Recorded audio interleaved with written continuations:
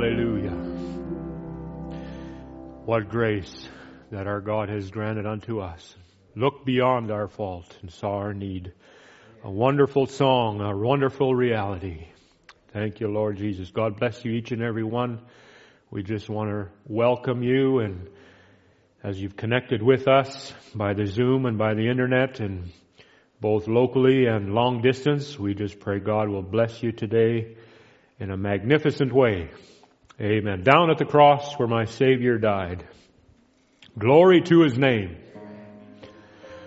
Oh, down at the cross where my Savior died. Down where for cleansing from sin I cried. And there to my heart was the blood applied. Oh, glory to His name.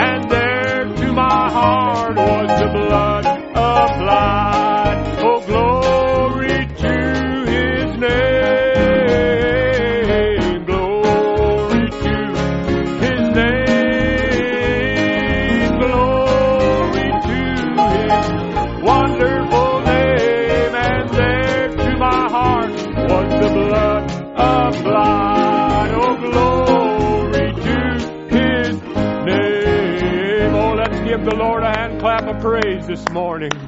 Hallelujah, hallelujah. Thank you, Lord Jesus. Praise the name of the Lord. Oh, give me that old-time religion. Give me that old-time religion. Give me that old-time religion. It's good enough for me. It's the old-time Holy Spirit. The devil won't go near it. That's the reason people fear it. But it's good enough for me.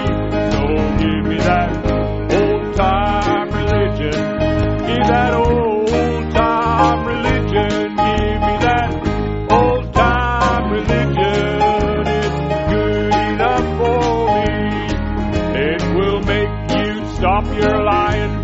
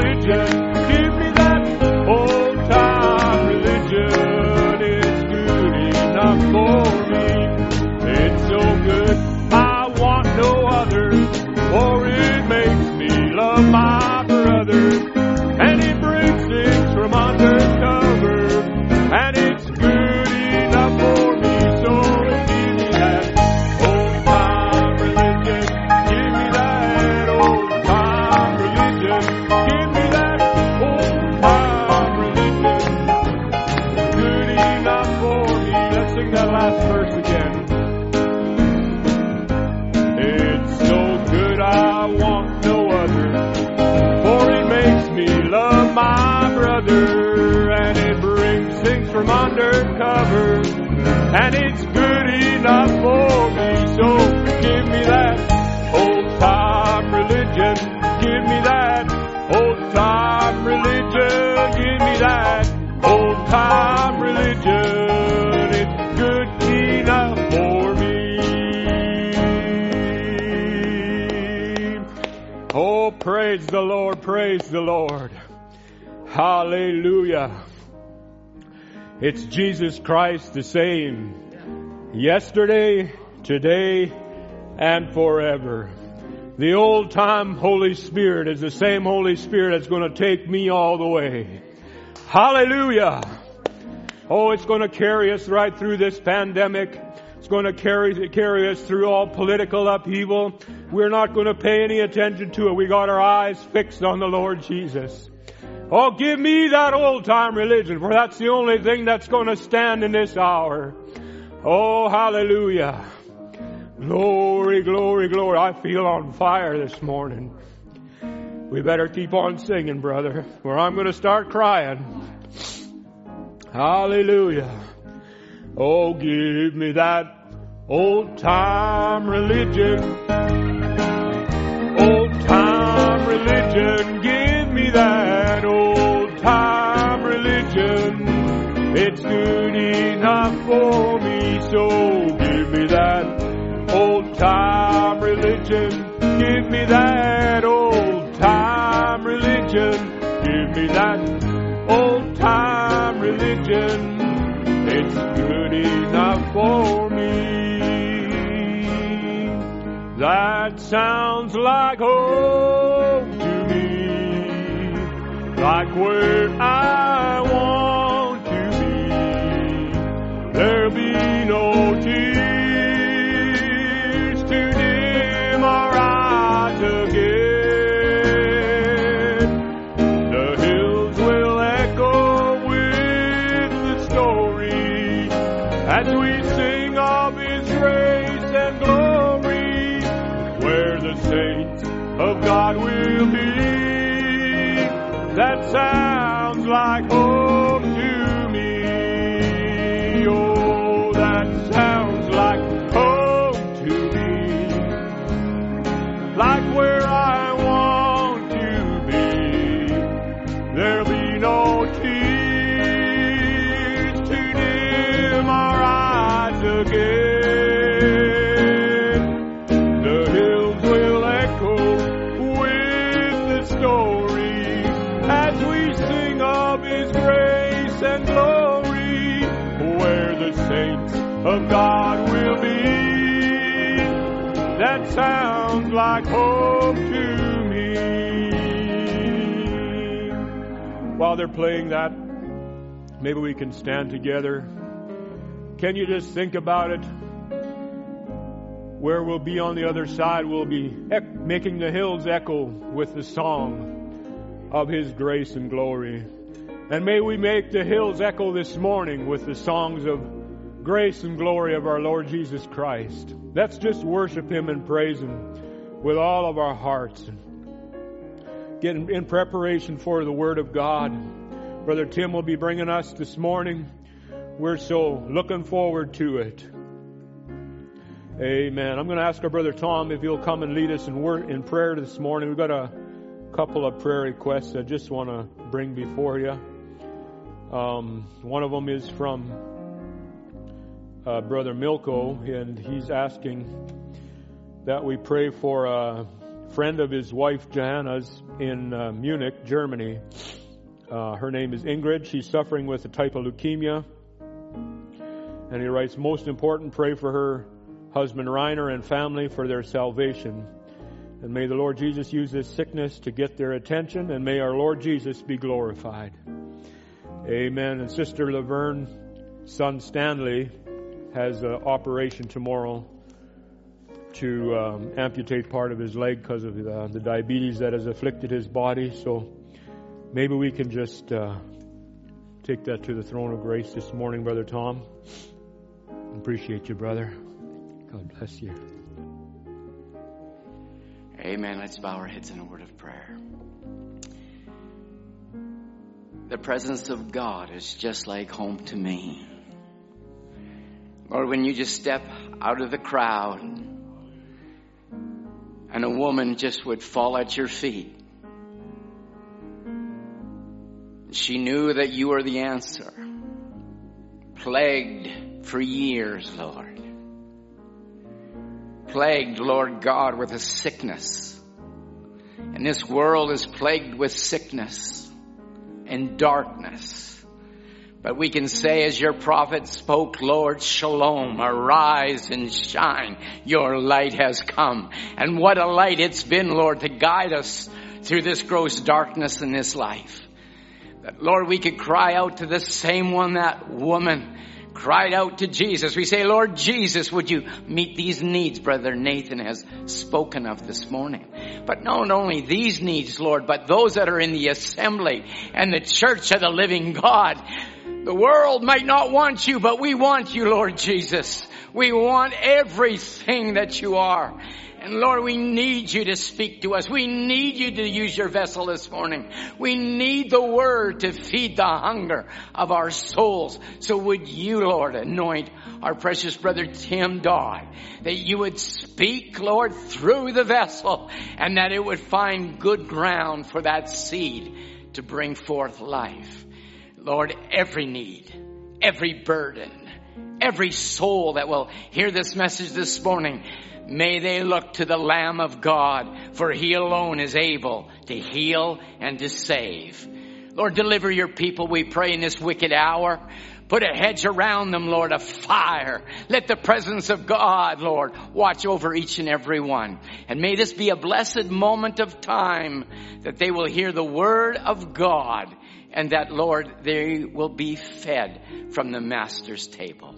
Bless each one now, we pray, in Jesus' name. Amen.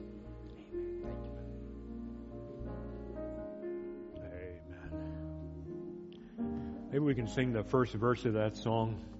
Just been going, actually the second verse. They say there's mansions there inside that city. They say there's mansions there inside that city. A crystal river flowing by the tree of life. No pain or disappointments there to hurt us. And Jesus Christ himself will be the light. Oh, sing it now, that sounds like home to me, like where I want to be. There'll be no tears to dim our eyes again. The hills will echo with the story as we sing of his grace and glory, where the saints of God will be. That sounds like home to me. Amen. Hallelujah. You can have your seats this morning. We appreciate you all standing with us and just entering in. Oh, praise God. It's wonderful to be in the presence of the Lord. I think we're going to invite our brother Tim to come right out and take the pulpit here and minister unto us. And maybe we can just sing, "Welcome, welcome, Holy Spirit, we welcome thee. Holy Ghost, we welcome thee." Welcome, welcome.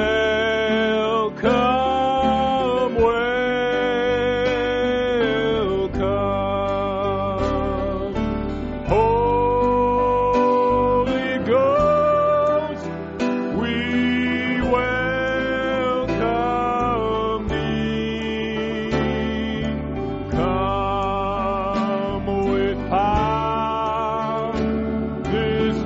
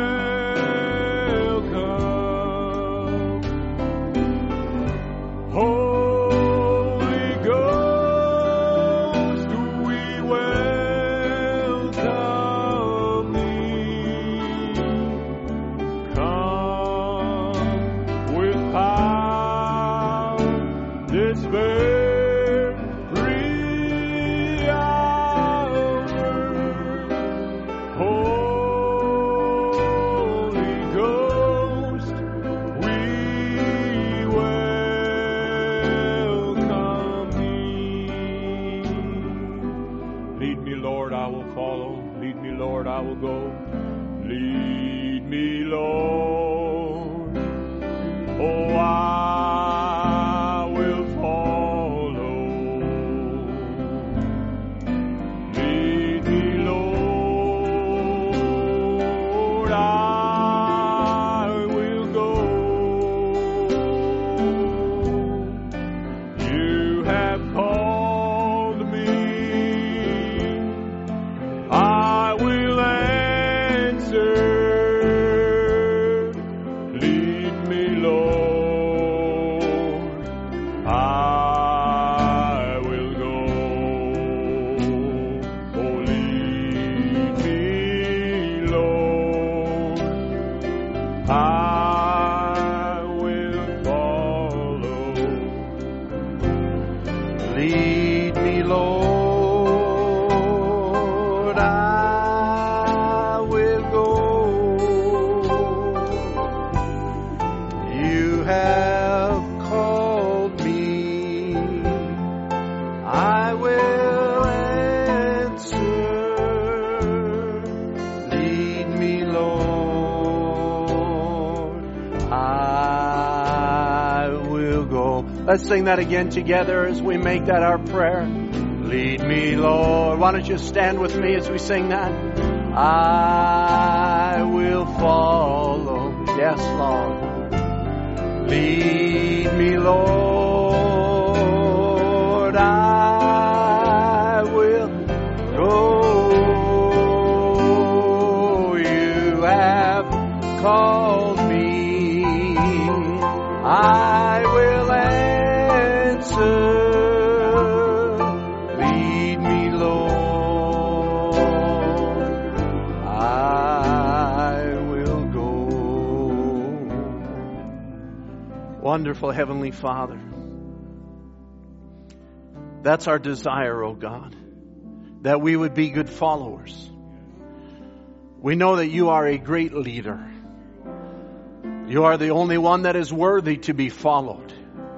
You said, my sheep know my voice, a stranger they will not follow, oh God.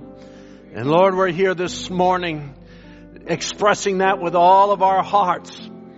You are the one that we shall follow. You are our guide. You are our shepherd. You are our king. You are our government, oh God. You are the one that gives us place in this life and in another life to come. Lord, we thank you, Lord. You said, oh God, and we have received it, Lord, as we have received the Holy Spirit, we have received our rest. Oh God, we have received that perfect love that casts out all fear. Lord, we embrace it. We more than embrace it, Lord, we embody it. And Lord, as we're gathered together this morning, this Sunday morning, it's Sunday morning here. There might be parts of the world where it's Sunday night. There might be other places where they're streaming right now. Lord, I'm reminded there must have been places 2,000 years ago when you ministered. They weren't just nice churches with nice pews and full of people. They were homes, Lord. They were little gatherings. There were a few people, Lord, but you ministered to them and the word was precious as you spoke it. And so, Lord, once again, may the word be precious again this morning. May you speak it to your children, your sheep. They know your voice. Your bride loves you. The bride loves the bridegroom. The friend of the bridegroom, the friends of the bridegroom. We just rejoice to hear your voice. But the bride doesn't look at us, Lord. She looks at you. You're the one she's in love with. And we just commit our time now into your hands.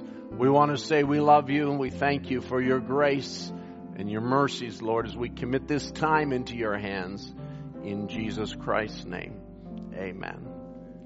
Amen. Well, I want to say it's good to be in the house of the Lord. And I haven't been here for a few weeks, trying to keep the numbers down here at the church, just to the absolute essential staff to run the service and run the equipment. And we appreciate each and every one that comes and operates it, and in many ways are envious of them, because you get to be here while we're at home. God bless you. Thank you, musicians. That's all the singing will do, but we thank you for your service and appreciate that effort. And thank you this morning for all of you that are there. God bless you. Thank you for inviting us into your homes. We're here at the church, and you're there at your place of abode, and thank you for the invitation to be with you this morning. And we want to take our Bibles and turn, if you would, to Matthew chapter 13 while you're standing. Many standing at home, we're standing here. Matthew chapter 13. I want to speak a subject this morning as I've been kind of, I took a couple of weeks off, and then we have lots of ministers around here, so there's lots of people to fill the pulpit, and haven't ministered for a while, but just been kind of sitting back watching events unfold. And there have been a lot of events unfold, and pondering things and looking at them in the Word of God. And so a kind of a subject came on my heart, and I want to speak this morning on the maturity of good and evil. The maturity of good and evil. And while you're turning there, I just want to make one announcement, and that is that we have added 2 messages to the Message Hub app. The Android version of the Message Hub mobile app now also contains the Luganda language and the Czech language. So Luganda and Czech are now available to those believers that are in those countries. And Luganda we're especially happy about, because that's the Uganda country where thousands of believers, new believers, have come in, received baptism, and embraced the message of the hour. So we're thankful for that. Many things are happening there. Brother Fred Chienji told me, says, during the shutdown, probably over 100 churches have come into the message. That's during the lockdown, Brother Tom. Imagine what God can do without a lockdown. But that's what God can do in the midst of a lockdown. So the gospel is not hindered. God will fulfill His purpose. Amen. So Matthew chapter 13, we'll just go right to the Word. Pray for me for, I said to Brother Tom as he was coming out on the platform, I said, pray for me for conciseness. I have probably very much on my notes this morning. Matthew 13 and verse 24 is where we'll start. Another parable put he forth unto them, saying, the kingdom of heaven is likened unto a man which sowed good seed in his field.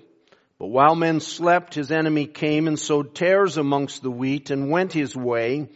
But when the blade was sprung up and brought forth fruit, then appeared the tares also. And so the servants of the householder came and said unto him, Sir, didst thou not sow good seed in thy field? And from whence then hath it tares? And he said unto them, an enemy has done this. And the servants said unto him, wilt thou then that we go and gather them up? And he said, nay, lest while you gather up the tares, you root up also the wheat with them. Let both grow together until the harvest. And in the time of the harvest, I will say to the reapers, gather ye together first the tares, and bind them in bundles to burn them, but gather the wheat into my barn. Let's jump down to verse 37. He answered and said unto them, he that soweth the good seed is the Son of Man. The field is the world. The good seed are the children of the kingdom, but the tares are the children of the wicked one. The enemy that sowed them is the devil. The harvest is the end of the world, and the reapers are the angels, and therefore the tares are gathered and burned in the fire, so shall it be in the end of the world. Amen. The Lord add His blessing to the word. You may be seated. Now, we realize that the Word of God is not something that can be carnally understood. As Jesus said to Nicodemus, He says, except a man be born again, he cannot understand the kingdom of God. And we must have the Holy Spirit not just in our lives, but we must be in the right atmosphere of the Holy Spirit that He would make these things real to us as we speak them. It's important for you wherever you are tonight, however you're gathered, with whomever you are, whether you be one person or whether there be many there, it doesn't make any difference. But it's only the Holy Spirit that can give revelation. It's only the Holy Spirit that can make these things real to you. And I can imagine, as I prayed that 2,000 years ago, that there were many settings as they heard the word that were not perfect church settings. Jesus many times was in the home of Mary and Martha and Lazarus and ministered to them the word of God. And He was in different places, and He went to Zacchaeus' house, and he went to different homes. And so it's not just a matter of, oh, well, we can't get to church. That's not really the relevant part. The relevant part is, are we hearing the word of God? Do we have ears to hear? Do we have eyes to see? Are we approaching the Word this morning with the right attitude? And I think that we definitely need to get rid of any self-pity this morning. And I hope you can say amen to that. We need to stop feeling sorry for ourselves. You have the Word of life. The fact that you're sitting under this word is a tremendous place to be sitting this morning. It doesn't matter that you're not here in the church. We'd love, as preachers, we'd love to have the church be full. We'd love to have everybody here. We'd love to have the pull right in this assembly. But let us not feel sorry for ourselves. Let us rejoice. Let us, as the scripture says, let us be glad and rejoice, for the marriage of the Lamb has come, and the bride has made herself ready. I was appreciating what Brother Ken preached last Sunday night, and it spawned some good conversation in our home. And certainly as you hear these things and you're in your home and the service is over, talk about these things. Talk these things over. And, how, even as they walked on the road to Emmaus, they talked about these things. And as they talked about Him, He drew near. And so talk about these things. And I'll even say, if there's something that's said that has a question, and I have a subject this morning that I may be approaching it from a little bit different angle. And if you have a question, feel free to drop me an email. And I say that especially to the local assembly. It's just t.at bibleway.org. There you go. You have my email address. And if you have a question, feel free to send me an email. Whatever it is, if anything that we can help you in order to make the Word of God plain in this hour. We're living in the harvest time. The time that Jesus described in verse 30, He says, let both grow together until the harvest. And in 39, He explains it. The enemy that sowed the seed is the devil. The harvest is the end of the world. The harvest is the end of the age. And so we are come now to that place where Jesus is describing here. There'll be a growth. There'll be certain ingredients necessary for the growth of the crop, but there will come a harvest time. And when there's a harvest time, there's harvest time conditions. You don't have harvest time whenever you feel like it. You don't have harvest time just because you think, oh, I got time today, let's have a harvest. That's not the point. There's got to be harvest conditions. There's got to be a ripening. There's got to be a maturity. There's got to be the right atmosphere, and all the events have got to come together to produce a harvest that will take the tares to their destination and will take the wheat to their destination. Now, as we speak of these two different seeds, I was texting with Brother Ken, and he was telling me that as he was speaking on Jacob and Esau, how that they were in the message hearing, recognizing, and acting on the Word of God, 1960, and he was relating back to that. He says, I think I mentioned the different place that it was at, but he says that's where it was. And so I got to reading in that message, and I thought, well, Jacob and Esau are a great example of what we're speaking on this morning. So to quote another preacher here, excuse me if I'm a little quotatious this morning. And in the message, hearing, recognizing, and acting on the Word, Brother Branham says these things. He says, I believe that these two great forces are soon coming to a head. He says, and both of these great forces are represented in these two sons of Isaac. Of course, he's talking about spiritual forces. The world is in the grip of two spiritual forces, he says. How that God in His infinite wisdom has foreshadowed all these things to us, that we might by these things know of certain what lays before us. That's 1960. He says, even though their virgin mother, for she was a virgin, the beautiful Rebekah, that married the righteous seed of God's promise, Isaac, that they were two consecrated, spirit-filled believers on God, foreordained to the very message that they united together by. He says, God foreknew it. And how could such a thing come through that one mother by one father, one an evil person, and another a very good person? And how that the good person looked to be evil, and the evil looked to be good. Now there's quite a statement that if you catch what Brother Branham's identifying here, be careful how you're looking at things. Watch now, because sometimes when it's, and I'll say it now, before it's come to its maturity, sometimes the evil looks good and the good looks evil. That's why Jesus said in the parable, He says, the reapers will be, who ask, or the workers ask, should we pull up the tares? He says, no, lest you pull up the wheat also.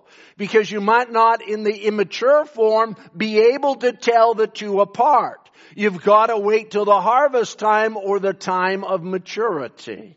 All right, let's go on a little bit further as Brother Branham talks about Jacob and Esau. Esau represented the man of the earth, natural, religious inclined, but never able. It wasn't in him to do it. He couldn't do it. He never was in him to be able to climb past the things of the world, the carnal things. But Jacob, it was just so easy for him to do it. One purpose Jacob had, and that was that he longed for that birthright. No matter how he got it, just so he got it. Amen. He says that's the way it is with the spiritual believer today. He doesn't care how much you laugh at him, how much fun you make, how ridiculous he has to act to the carnal mind. His only objective is the birthright. And I trust we all can say amen to that. I trust that burns within our heart. Lord, that's my one objective. I must have the birthright. That's one place I want to be. I remember as a young boy praying beside my bed. I can see my bedroom and see exactly the whole thing laid out before me right now. And I just knelt down there and says, Lord, whatever it takes, don't let me miss the rapture. God is faithful. Amen. That's the attitude we have to take, no matter what it takes. No matter what it requires. Amen. That's the real believer. No matter what, Lord, just don't let me miss the rapture. Amen. He says he wants to get, no matter how much fun they make, how ridiculous it is to carnal mind, his only objective is the birthright. He wants to get to God because it's born in him. He can't help it. Oh my. See, I could just stop here because sometimes, I won't say we misrepresent, but sometimes we misunderstand the new birth. The new birth is an individual experience. The new birth is God coming to His own. The new birth is God's reality in your life, Him dealing with you. You might look at this one and say, well, he got it that way. And you might look at that one and say, well, he got it that way, or she got it this way, or maybe I got to do it this way, or I got to do it that way. Brother Branham talked about his own experience as a young boy. He says, I nailed up a letter out in the woods and hoped that God would read it. And says, I never felt no difference. He says, I prayed. He says, I remember seeing a picture of somebody praying, maybe something like this or something, or like this or whatever it was. And so I thought, well, that's the way I need to pray, and nothing happened. He says, and finally, he says, one day I just got so tired of it, I got down and got real with God, and there it happened. Amen. God came into his life. It's God bringing you to your individual personal experience. And don't ever forget that, because as as the message grows, as every predestinated seed comes in, we have to be careful not to make this so much of a worldwide move that it loses its individuality. It remains an individual gospel. God deals with the Jews as a people, but He deals with the Gentiles as individuals. It's God to you, individual. There's no mediator between God and man but the man Christ Jesus. Amen. I don't know. I feel anointed. There's nobody here, but I feel anointed. So it might be the few musicians that are doing a great job, or it might be you out there. It doesn't matter. It's God doing the job. Amen. He says, the spiritual man, this same message, the spiritual man today and the spiritual woman that's elected, predestinated of God to come to eternal life, if they have to sell everything they got, if they have to take their name off every church book in the nation, they still want that birthright. It's the only thing that matters to them. Amen. Just get that birthright, that's all. No matter how, what level they have to come on. If they have to get down at the altar and cry, boo, boo, boo, hoo, he says. If they have to run through the places and go back and make things right and sell what they got or give away everything they have and become a pilgrim and a stranger. I want you to notice that statement because I'm going to come back to it, Lord willing, at the end of the service. Give away everything they have and become a pilgrim and a stranger. It doesn't matter. They want the birthright. That's all they're interested in, the birthright. He says, and I'll say it again, that's all they're interested in, the birthright. That's all. He says, now don't blame them, people. He's talking about the unbeliever. He says, they can't help it. They were predestinated to that, just like you are. He says they were elected to that. Amen. So we see now that Jacob and Esau representing to us the two types of people as I'm speaking this morning on the maturity of good and evil. Now, we know that God has a redemption plan. He's got a great redemption purpose. You can read about that in the church age book if you want to. It's about page 250, I think. 256 rings a bell, but I could be wrong there. And, but God has a plan of redemption for the Gentile also. In particular, He has a plan of redemption for the bride. All right? And the bride is not everybody. The bride is not everybody that will have eternal life. Because in the white throne judgment, there will be many that are given eternal life. All right? And that they will not go into the lake of fire based on other criteria besides election and the new birth. All right? And I'm not going to go into all of that this morning. But what I'm saying is that God has a plan and God is working out His plan. It's not us figuring out redemption. Praise the Lord. I'm glad I don't have to figure it out. It's God that has a plan of redemption. It's God that is making everything clear. It's Him doing it. It's not us. And everything that God does is right on time. Let me let that sink in now. Everything God does is right on time. Let that sink into your mind and down into your heart. There's no surprises with God. We serve an omniscient God. He knows all things. He knew there would be, we talk too much about it, but He knew there'd be this crazy worldwide nonsense going on in this COVID pandemic, as they call it, and the virus and all of those kind of things. It's not that it's not real, but the reaction to it is crazy. It's a way overreaction, and I'm not want to get into all of that. It's not part of the gospel. But I want to say that doesn't surprise God. It doesn't surprise God that we're here this morning with empty pews. It doesn't surprise God that you're in your home and wanting the atmosphere of God in your home like it is in church here.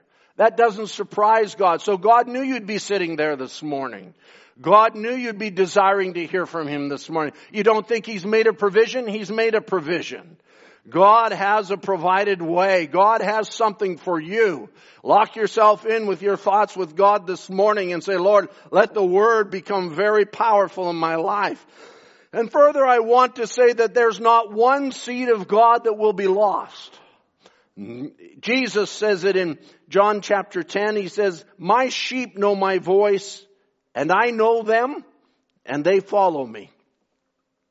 And I give them eternal life, and they shall never perish, neither shall any man pluck them out of my hand.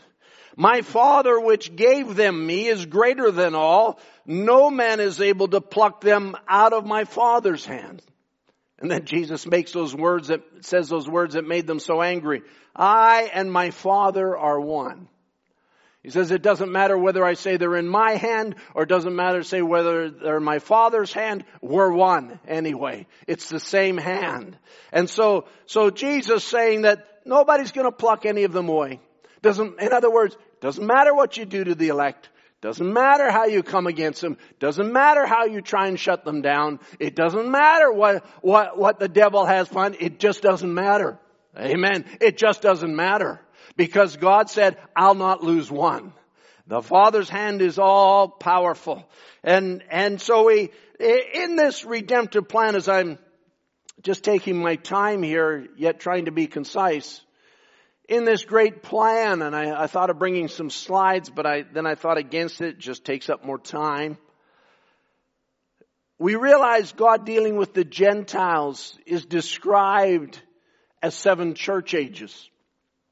And in the midst of those 7 church ages, or we could say at the end of those ages, there's a great unveiling of the mystery of God. We call it the opening of the 7 seals as described in Revelation chapter 5. The mystery of God is finished as is described in Revelation 10.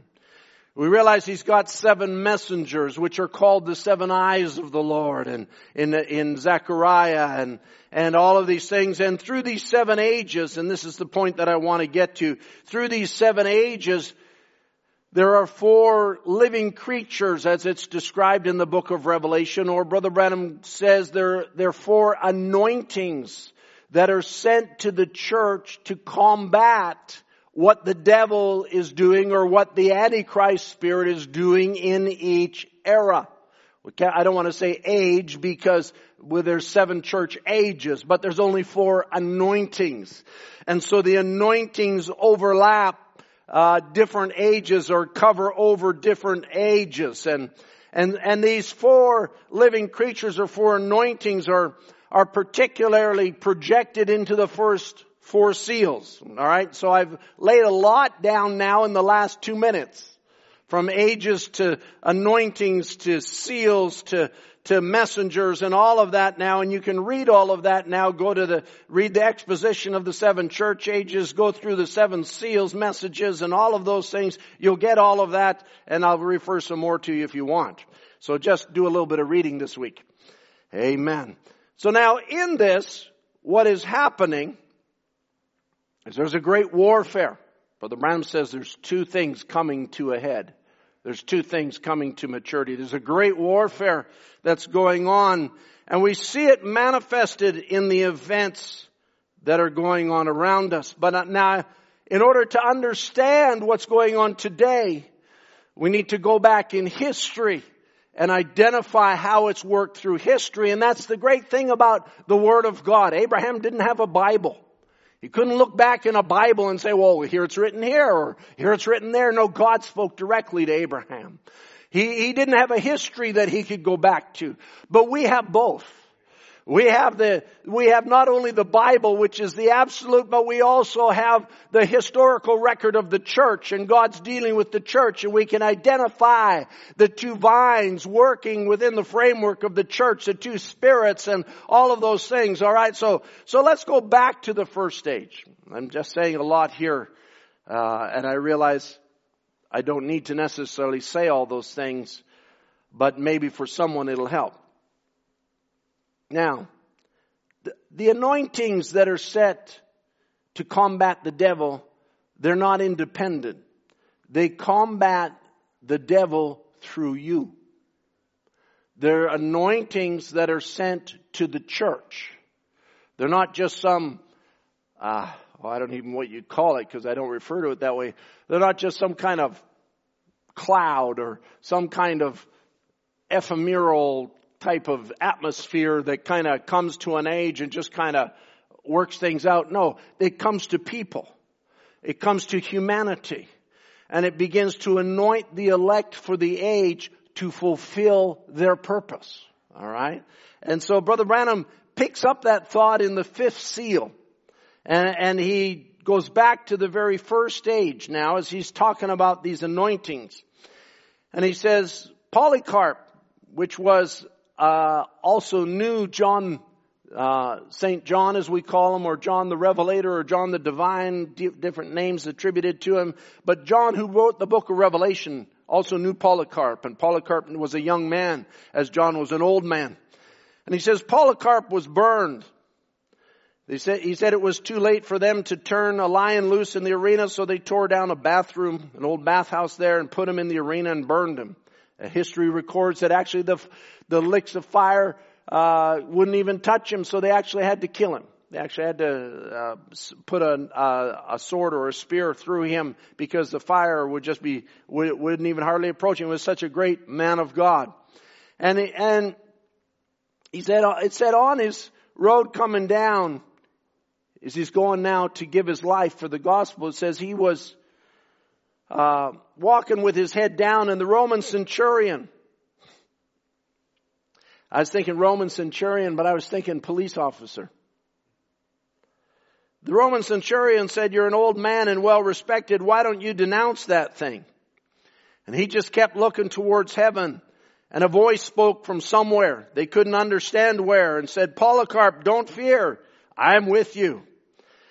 Why, he was standing by that word.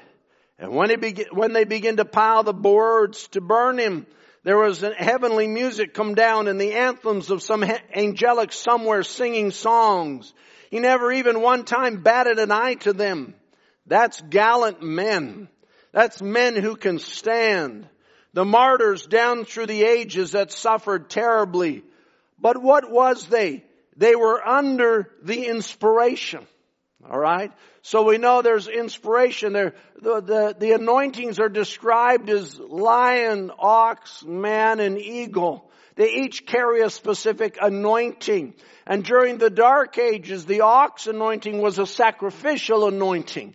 They were anointed to give their lives. All right? Now, I just laying that in there because I'll come back to it.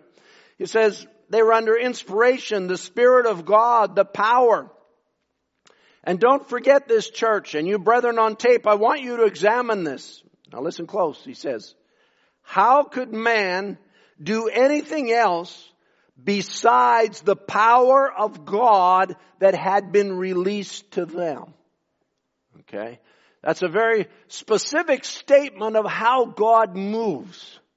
You don't just do things because you think you want to do them. You can only accomplish something for the kingdom of God as the Spirit moves you to do it. As God's anointing comes on you, that is what moves and accomplishes the purpose of God. He goes on. He says, if God sends a certain spirit among them, that's the only thing that they can work by, is the Spirit that works among them. Now we'll prove to you by the history of the church and by the opening of the seals and the powers that let loose, and watch exactly the church responded to the anointing. They couldn't do nothing else. Amen. So I want you to catch that here this morning. And I have to say to Brother Andrew, don't think I'm preaching right at you. I'm trying to look through that camera right into people's homes. Brother Andrew's standing right behind the camera. And so I think sometimes you might think, I'm aiming this at him. Sort of I am, because that camera's right there. And so you just catch that as at home. I don't want to look like I'm looking off in somewhere else, but I want you to catch this now. He says, the church responded to the anointing. They couldn't do nothing else. They couldn't. It's not an option. It's not, we'll go this direction. No, that's the carnal church. He's talking about the elect. The anointing comes to the elect in order that they might carry out what God's redemptive purpose has been all along. Because it's God's purpose, not man's purpose. It's God's elected purpose. In the message, Why Are People So Tossed About? This is a quote that many of us have quoted over the years, talking about Jesus going into the temple and reading the scripture. He says, the greatest anointing that ever give to anyone was Jesus Christ. We have the Spirit by measure. He had it without measure. And one day he entered into the temple, picked up the scroll and read, said, the Spirit of God is upon me, for he has anointed me to preach the acceptable year, to bind up the broken hearts, to heal the sick, give sight to the blind. Now we would think, he's talking to people in a Pentecostal era. It was 1956. He's talking to people with a Pentecostal mindset. He's saying, we would think, if such anointing was on him, that'd been prophesied 800 years before it would come, and here he was, with that type of anointing. The full blessing and anointing of the Lord was upon him. We would want to run all over the building, scream and holler, but the Bible said he laid down the scroll, sat down, and precious words proceeded from his mouth. That's what he done under the anointing, he said. And then this famous statement, Brother Branham says, the anointing is not emotions. The anointing is supreme power in control, like knowing exactly what and how. And then he says, and that's what's here.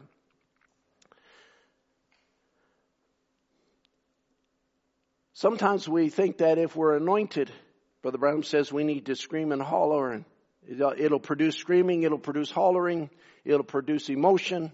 It'll produce some kind of outward excitement and manifestation. It might produce some kind of great energy and hard work and oh my, just some supercharge of human capability. But Jesus sat down and precious words proceeded from his mouth. Remember, it's not us fulfilling God's plan. It's God fulfilling his own plan. All right? The Spirit of the Lord is upon us to fulfill our part. Jesus took the scripture and turned to the scripture in Isaiah where it spoke of who? Spoke of him. He said, the Spirit of the Lord is upon me to fulfill this part, to preach the acceptable year of the Lord. That was the part he was referring to. This day, this scripture is fulfilled in your eyes. And so they had it right in front of them now. It was being identified right amongst them. They thought in their own self, when that was fulfilled, surely it'll be in the form of a great government, and it'll be in the form of a great king, and he'll rise up like Solomon did in his day. And see, they're identifying the present by trying to make it like the past. If there's a kingdom to come, it's got to be like Solomon's kingdom, even though Solomon fulfilled his part, and that was only a shadow and a type of a greater kingdom to come. But as Jesus said, my kingdom is not of this world. For if it was of this world, my servants would fight. He wasn't looking at raising up a protest movement. He wasn't looking at raising up an army. He wasn't looking at raising up something that was some kind of natural holiness movement. The Pharisees tried to do that. You know, they try, we're going to live so holy that God will be forced to bring his word to pass. That had nothing to do with it. God has a plan. And God is fulfilling his word. And it's like when David was called to be the king. Where was he? Out in the field, shepherding. He was doing his job. He was just there, and no different than Elisha. When Elijah anointed him, The word of the hour, Elijah came to Elisha and anointed him, threw his mantle on him. And Elisha came under that anointing. When David come in from the field, Samuel, the word of the hour, poured oil upon David, type of the Holy Ghost. That the anointing was upon David through the word of the hour in order to quicken him to what his purpose was in life. And so is it with every individual in the bride of Jesus Christ. The word of the hour brings the anointing to you to quicken you to the purpose that God has for you in this world. But it's not of this world, it's just in this world. For our kingdom is not of this world. I hope you can say amen to that. Our kingdom is not of this world. Our kingdom is away from this world. And we are going to a greater kingdom. We are going to another place. We are going to a better land. Hallelujah. We get our rest here. Did you know that? He that has entered into the Holy Ghost has entered into his rest. We lose fear here. If you're still afraid, you need to get perfect love. Because perfect love casts out all fear. Here, not there. That is the land of perfect love. It's true there'll be no fear over there, but there's no fear here for the believer. Amen. Oh, I wish we had a crowd here this morning. I feel like it's been so long since I preached. I feel like this is special meetings. Praise the Lord. Amen. Everybody happy? Praise God. Amen. All right. So these anointings. Now I want to bring it down to the anointing upon this hour. Remember, modern events are made clear by prophecy. And so we're not making something up, but we're identifying the hour we're living in. And spoken word is the original seed. It's a tremendous message. I always refer to people now, if you want to see what the seals are, read spoken word is the original seed, where Brother Branham is pointing towards something that he doesn't know yet what it is. And then read Christ, the mystery of God revealed, when Brother Branham's looking back, now having the revelation of what it was that he was pointing to. He's pointing back to the seals in Christ, the mystery of God revealed, identifying the opening of the seals and their place. So now in spoken word is the original seed. He says, he's referring to Joel, the book of Joel. I think I have that scripture here somewhere if I have it close by. It's not close by. I'll come back to it. But in Joel, where it speaks about the former and the latter rain. He says, now we've had, and now let me just interject here, former and latter rain in Joel is identified in the Hebrew as the teaching and the harvest rain, or the planting and the harvest rain. Okay? So when you see former and latter, you see teaching and harvest. Those are identifying the same two anointings or rain. He says, now we've had the teaching rain. It's now 1962, just before the seals, actually a year before the seals. He says, we've had the teaching rain. We're ready now for the harvest rain. You know the first rain is when you plant the seed. That starts your crop growing. Then just before it matures, there comes another, and he says the word crop, but I think he means rain. There comes another crop, he says. That's what they call the harvest rain, he says. All right? So that's the principle. If you've ever lived in farm country like I did up north for many years, it's great wheat farming up there, and you need the former rain or the teaching rain or the planting rain to germinate the seed. Brother Nathan is from Saskatchewan, he knows this.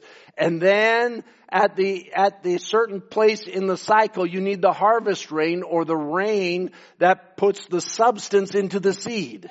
And so it's got to go through different stages, like 7 church ages, we'll just put it that way. And so it's not that there's 7 stages, but it's got to go through the ages. But then at the particular important time, in order to make the seed all of its potentials, there has to be a rain, and it's called the harvest rain, in order to bring the correct maturity.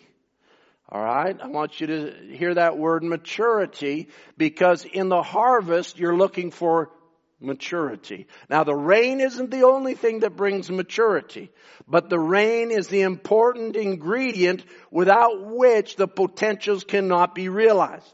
All right. Then over in the church age book now, Brother Branham describes it this way. And I hope you're still listening this morning. Sometimes I could be like Brother Biscoe says, now you want to take notes and you want to write down some notes. And no offense to Brother Biscoe, but I'll say that's another era. We're recording this. If you miss something, go back and listen again. And you can watch the service again and catch maybe what you missed. So in the resume of the ages, he says, what seemed to be the answer to many, as many began to speak in tongues and manifest the gifts of the Spirit, talking about the Pentecostal move, it was then believed this was indeed the long-awaited restoration. It was not. For the latter rain can only come after the former rain, which is the spring or teaching rain. The latter rain then is the harvest rain.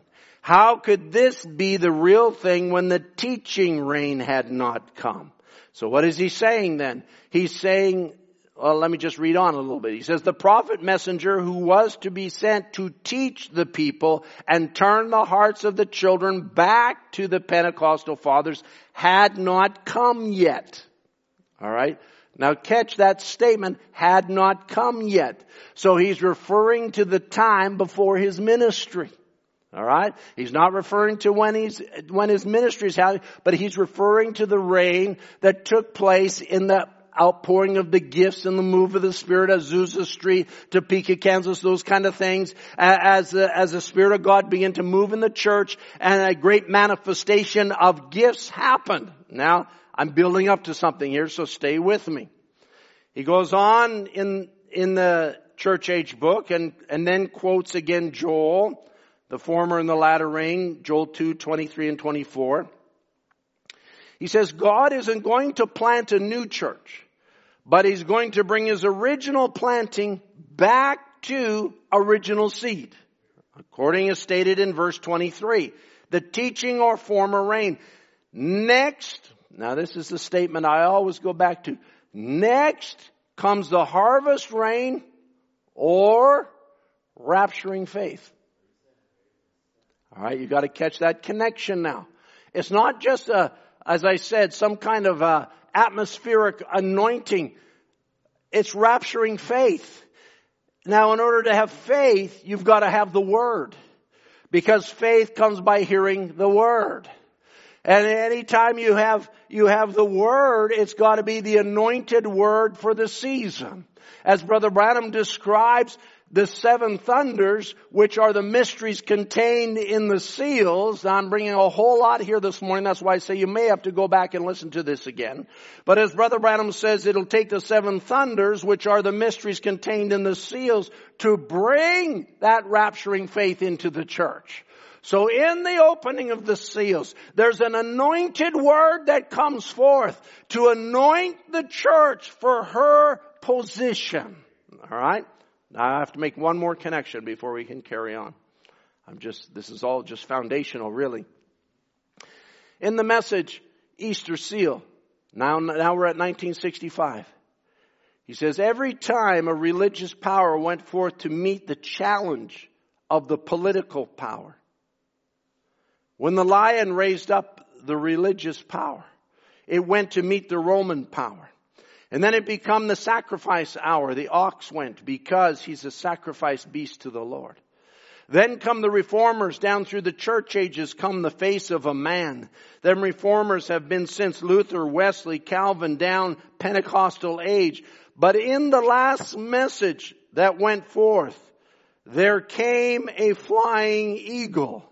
It's eagle time, revealed time, the Word of God made manifest, the Word of God proved. Oh, children, he says, walk into this baptism of the Holy Spirit. Come in and believe it with all your heart, and God will fill you. All right, so Brother Branham's identifying several things here now. So he says now, there's been down through the ages different anointings. There's been the lion, the ox, the man. They all had their purpose. But he even identifies the Pentecostal movement under the man anointing. And I hope you catch that, because that's important. And he says that comes under that anointing. He says, but in this last message, when it goes forth, it becomes the flying eagle time. Or it becomes the time for another anointing. What Pentecost had will not produce what this has to produce. What Wesley had will not produce what this had. Well, did they have the Holy Ghost? Yes, they had the Holy Ghost. They had the anointing for their day. They were absolutely anointed to do what they did, but so are we anointed in this hour. And this anointing is a harvest anointing, a harvest rain or rapturing faith. Amen. We have come under the latter rain, the harvest rain, the eagle anointing, the maturity anointing. All right. I hope that's clear. And then Jesus said in Matthew chapter 5, he talks about the rain. He says, that for he maketh his sun to rise on the evil and on the good, and sendeth rain on the just and the unjust. So now I want to take this. We've arrived at the reality that this is the anointing we're under, but this anointing comes into the age. This anointing comes into this hour. And so Jesus doesn't say when the wheat mature. He says at the time of the harvest. Now it's a harvest time after the harvest rain. There'll be a maturing. There'll be something that the harvest produce. The effect of the anointing doesn't just come upon the elect, because there are others that have a purpose to fulfill. Judas had a purpose to fulfill. He was the son of perdition. He always was the son of perdition. He always was Antichrist. But it took the right moment for that anointing to come upon him to produce. Did he walk under the Holy Spirit? Absolutely. When they went out 2 by 2 and cast out devils? Absolutely he was there. He walked under that power that was given to him, but he couldn't be but what he was made to be. He always was the son of perdition. He always had a purpose. He always had something to fulfill. And he was anointed to fulfill his part. Just like Caiaphas, the high priest. He had a part to fulfill. He had to prophesy. He had to declare the truth. That was his office. As also the Roman government had to be there. And they had to fulfill this purpose that they had. There had to be a capital punishment. There had to be a cross to hang on, because the Bible said, "Cursed is he that hang on a tree." And the Bible and the scripture had to be fulfilled that Jesus would take away the curse of mankind. And so we realize that there's all of these things God allows to come into purpose, come into place, and then he sends an anointing to make them fulfill their purpose. Hallelujah. Might be a good anointing, might be a bad anointing, but God sends the anointing. We can look back in the days of Micaiah and how that God says in heaven, how shall we get the purpose of Elijah, the prophecy of Elijah to be fulfilled? And a lying spirit comes up before God and says, I'll get into the mouths of those prophets and cause them to prophesy a lie. And God says, go ahead, you'll be successful. They were prepared for that, to cause Ahab to go into battle, to cause him to lose his life according to the prophecy of Elijah. So all of these things have a purpose. Everything happening around you has a purpose. The state of the economy today has a purpose. The shutdowns that are happening worldwide, and I think probably in Canada and probably in British Columbia, we're one of the strictest places in the world. You know, it's incredible how we get the honor of this great government that we have. It's just tremendous. Excuse my sarcasm. And, but we're living in a tremendous time that God knew would be here. And it's all for a purpose. And because we're living under a harvest anointing, there are things that anointing has to bring to pass in events all around us. And by looking at this, we can see, and even if we look at the difference between the man anointing and the eagle anointing, I'll look at my watch for the first time here. As we look at the difference between these two anointings, we'll identify something very identifying for the time that we're living in. All right, just stay with me now.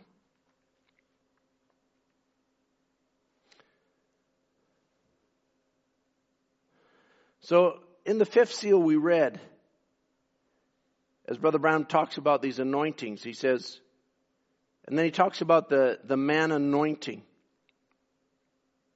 He says the next thing that went out to combat was that was a beast with the face of a man.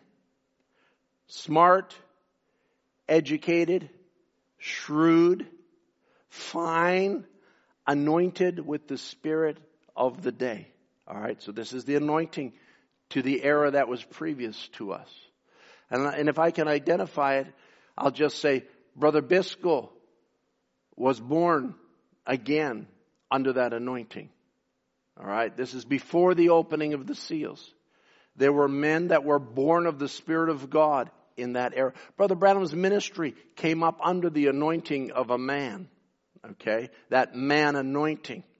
And then in the seals, it changed over to the eagle anointing, and you'll see what that means here. So he says, he went to combat him, that's the devil, with the cunningness of God's wisdom with him.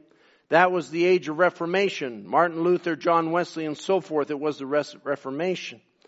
Zwingli, Knox, Calvin, all who went forth. It was a cunningness. Okay. And then in the sixth seal, he says it this way.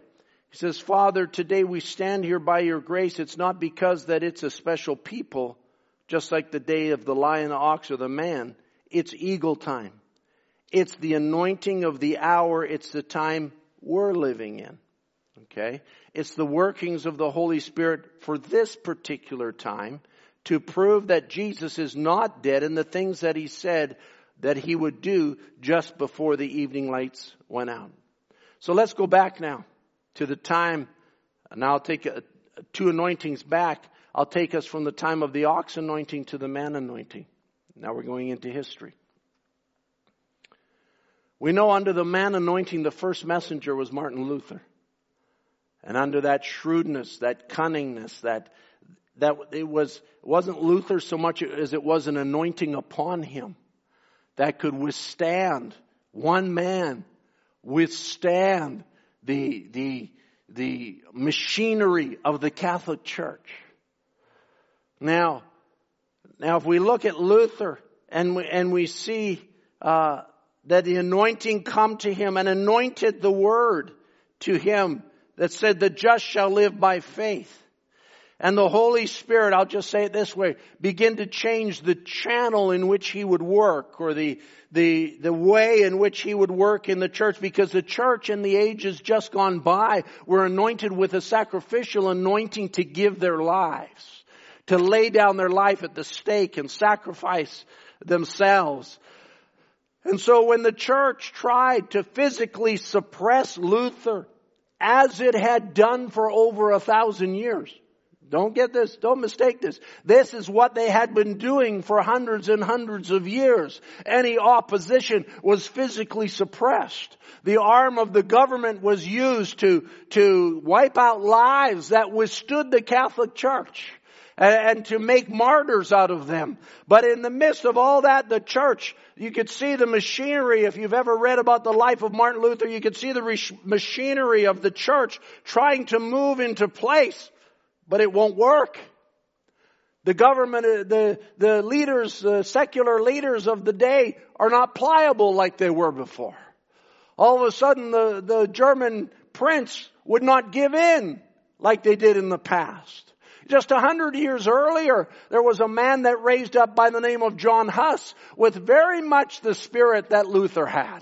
Very much the revelation that Luther had. And he raised up and began to preach against the teachings of the church. And the church suppressed him and took him and burned him at the stake and took his life. But he said, don't worry, there'll be someone else that will rise up. But why wasn't John Huss the man? Because it wasn't the time. It wasn't the right anointing. He was still under the ox anointing. But now came a different time, a different anointing. And one man inspired. Think about it. You talk about Brother Branham withstanding denomination. This man withstood a one government, one church system all by himself and said, I cannot recant. I will not recant. It's the Word of God. It's grace alone. It's the Word alone. It's God alone. He stood for the Word of God. Hallelujah. What a man. But he was anointed. He was anointed. And now the anointing had changed from the ox to the man anointing. And as Brother Branham kept referring in the different places, the shrewdness of a man. All right, so now, but we're not living under that anymore. And we say, I'll just say, the byproduct is also evident in the age. As we've moved from the man anointing now in the opening of the seals to the eagle anointing. What is the eagle anointing? It's the harvest anointing. It's the maturity anointing. We're no longer under the man anointing. What did the man anointing produce in the world? It didn't just produce the Reformation. Because it's on the age, it produced great leaders. It was during that era you had your Napoleons and you had your Stalins and you had your Hitlers. I'm not saying they're right. I'm just saying they're men that rose up to greatness and were inspired to lead.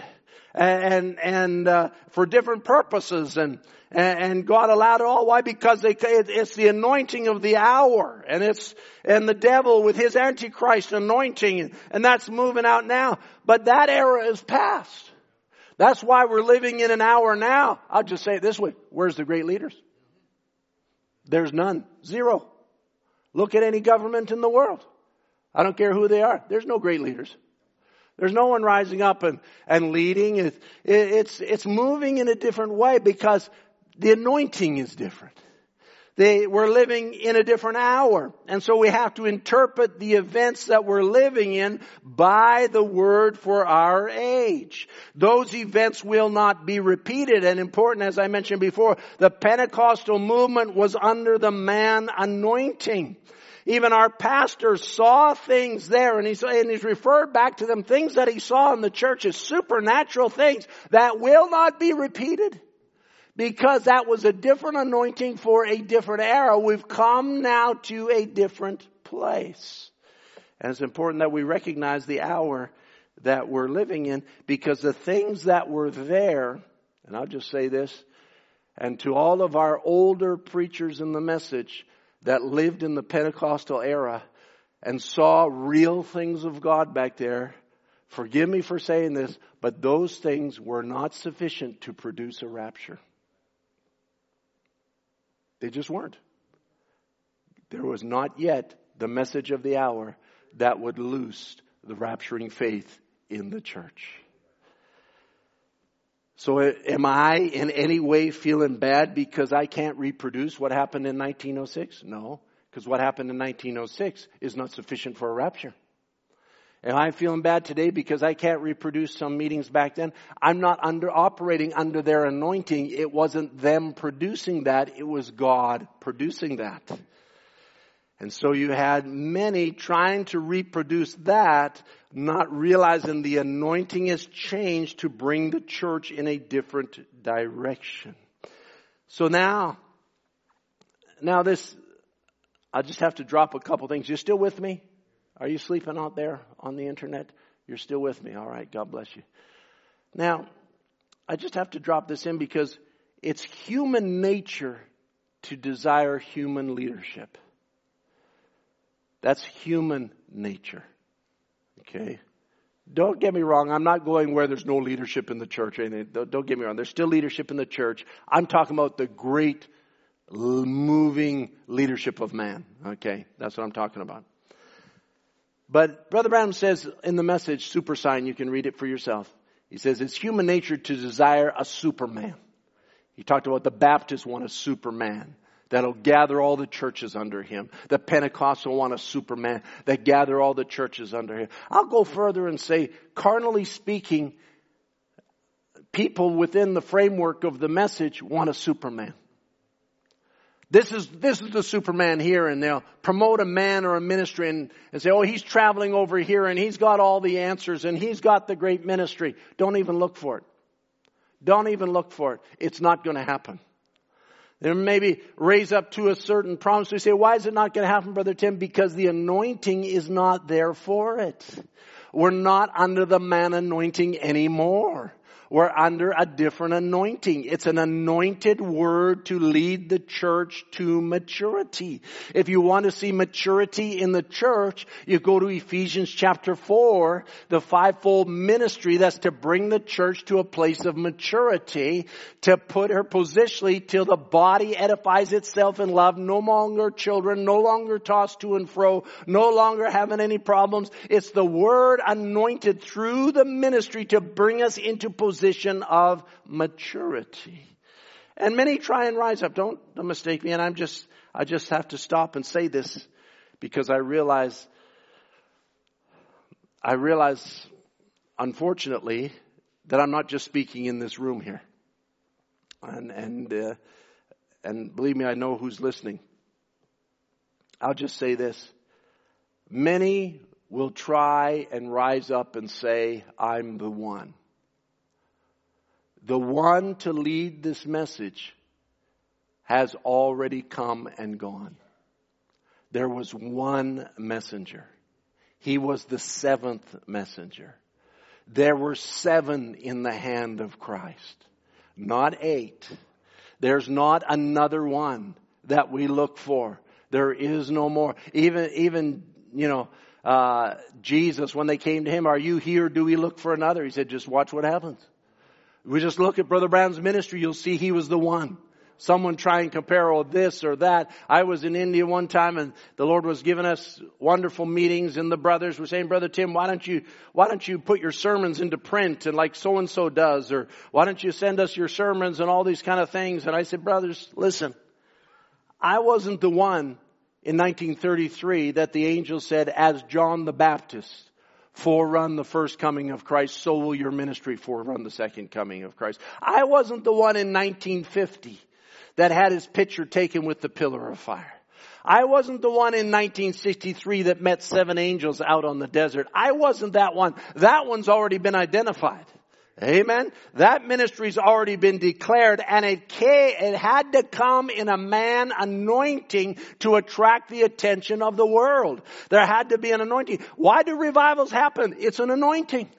It's God in a sovereign move gathering people together under anointing. Brother Branham came up under a man anointing, but when the eagle anointing came, did it raise up in great prominence? No. It bowed its head in great humility. God in simplicity, the service to forerun that latter rain anointing, the rapturing faith, God in simplicity. Hallelujah. But we're living in a time. Oh, what a time we're living in. Give me some more time, will you? We're eternal creatures. Yeah, preachers love to say that, don't they? Yeah, we're eternal creatures. We can preach forever. We're living in a great time where not just the bride, but all seeds come to maturity. We're living in this hour. When Brother Branham preached against certain things, like education and Hollywood and politics and medical science and immorality and all of those things, he was preaching against it in seed form. But now we're living in the hour where we're seeing it come to its maturity. Everything has to find its place to produce end time events, just like it did in Jesus' day. Everything has to be in its position. I'll say it this way. Let me just highlight a few things here. The events that have unfolded in the United States in the last month, 2 months. Democracy, so-called. Okay? People look at democracy and talk about, democracy has failed or this or that, or I don't even want to get in all the comments. They're on both sides of the spectrum, and everybody's, up in arms about what's happening and disappointed in different ways and all that kind of things. I mean, some people were disappointed 4 years ago and some people are disappointed in this election. It's all disappointments. But Brother Branham, what did he say? 1960, he said, politics, low down, nation, corrupted. He says, look what they're going to put soldiers in shorts now. Oh, my politics is at the end. Dictators is wrong. Politics is wrong. Why didn't they stay with the godly king like God gave them? David. The great Lord of England said when this democracy was formed, he said, it's all right now, but it'll come the time, it'll be nothing. It's all sails and no anchor. He said, politicians stand on soapboxes on every corner with all kinds of crooked things that corrupt the government. He said, and then Brother Branham says, and the man was right. That's exactly what's going on. Now, Brother Branham's preached against it in seed form. Now we're living in the maturity of it. Can somebody give me an amen? Somebody give me an amen out there. All right. He says, he goes on in Is Your Life Worthy, 1963. He says, let me tell you, politics will never work. No, sir, democracy will never work. Are you listening to me? This is your prophet speaking. He says, politics will never work. Democracy will never work. He says, democracy is rotten to the bone. If it could be run amongst a bunch of Christians, it would be fine. But when you put it out here in the world, it becomes all sails and no anchor. That's exactly right. He says the devil controls, another message, the devil controls all politics that's ever been or ever will be. I'm saying these things for a reason. He says politics are corrupted. Democrats, Republicans, and all is low down. I hope all my American brothers are listening to this. This is our prophet declaring this. He says, Democrats, Republican, and all is low down. What is it? It's a bunch of graft. Every person works in it that's not born again is of the devil. Now that kind of explains it, doesn't it? Can you say amen? Nod your head or cover your eyes or something out there, whatever you want to do. That's the reality of what a prophet of God is telling us. It's come to its maturity. We're living in the hour that this is on full display right amongst us. Brother Branham talks about socialism and communism. He says, I want to preach one of these nights on sowing to the wind and reaping the whirlwind.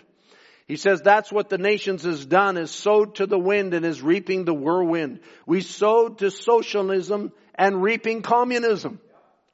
Now that, back in his day, that would be hard to identify, but it's easy to identify in our day. Why? Because we've come to the maturity of it. I could talk about medical systems. Now, this is a touchy one because we appreciate everything that the doctor can do for us. Appreciate every help that the doctor can give us. But the Bible says regarding the Lord Jesus, and I want you to catch this now because we see it come to its maturity. He says, for as much then as the children, Hebrews chapter 2 and verse 14, you could put that on the screen if you wanted to there in the room. For as much then as the children are partakers of flesh and blood, that's you and me. We live in these bodies. He also himself likewise took part of the same, that through death he might destroy him that had the power of death, that is, the devil, and deliver them who through fear of death, were all their lifetime subject to bondage. Fear of death and bondage are connected. Now we see the maturity of it. Why is the world locked down? Fear of death. Why have they brought the people into bondage? Fear of death. And they've used the tool of the people's fear of death to bring them back into bondage. And we see that in the natural just as it's true in the spiritual. All right. So now what does the prophet of God say? He says, we're so thankful for this, to know that we have this grand outlet tonight to get rid of all of our worries, all of our troubles, our sicknesses, our diseases, and even the very fear of death itself.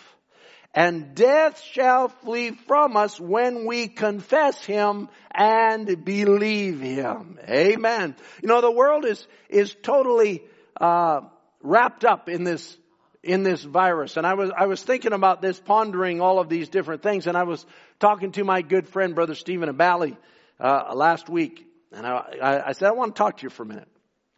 I says, I know that you deal in death in your country in a different level than we do here. But your people seem to have a simpler attitude towards it.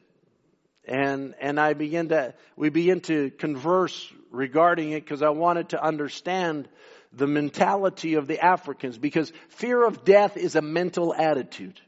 All right? If you have the right mental attitude towards any divine promise, it'll bring it to pass. If you have the wrong mental attitude, it brings you into bondage. All right? So as I was discussing it with him, he was telling me, he says, you know, over here we lose babies in childbirth because we don't have your medical system. He says, we lose mothers in childbirth because we don't have your medical system.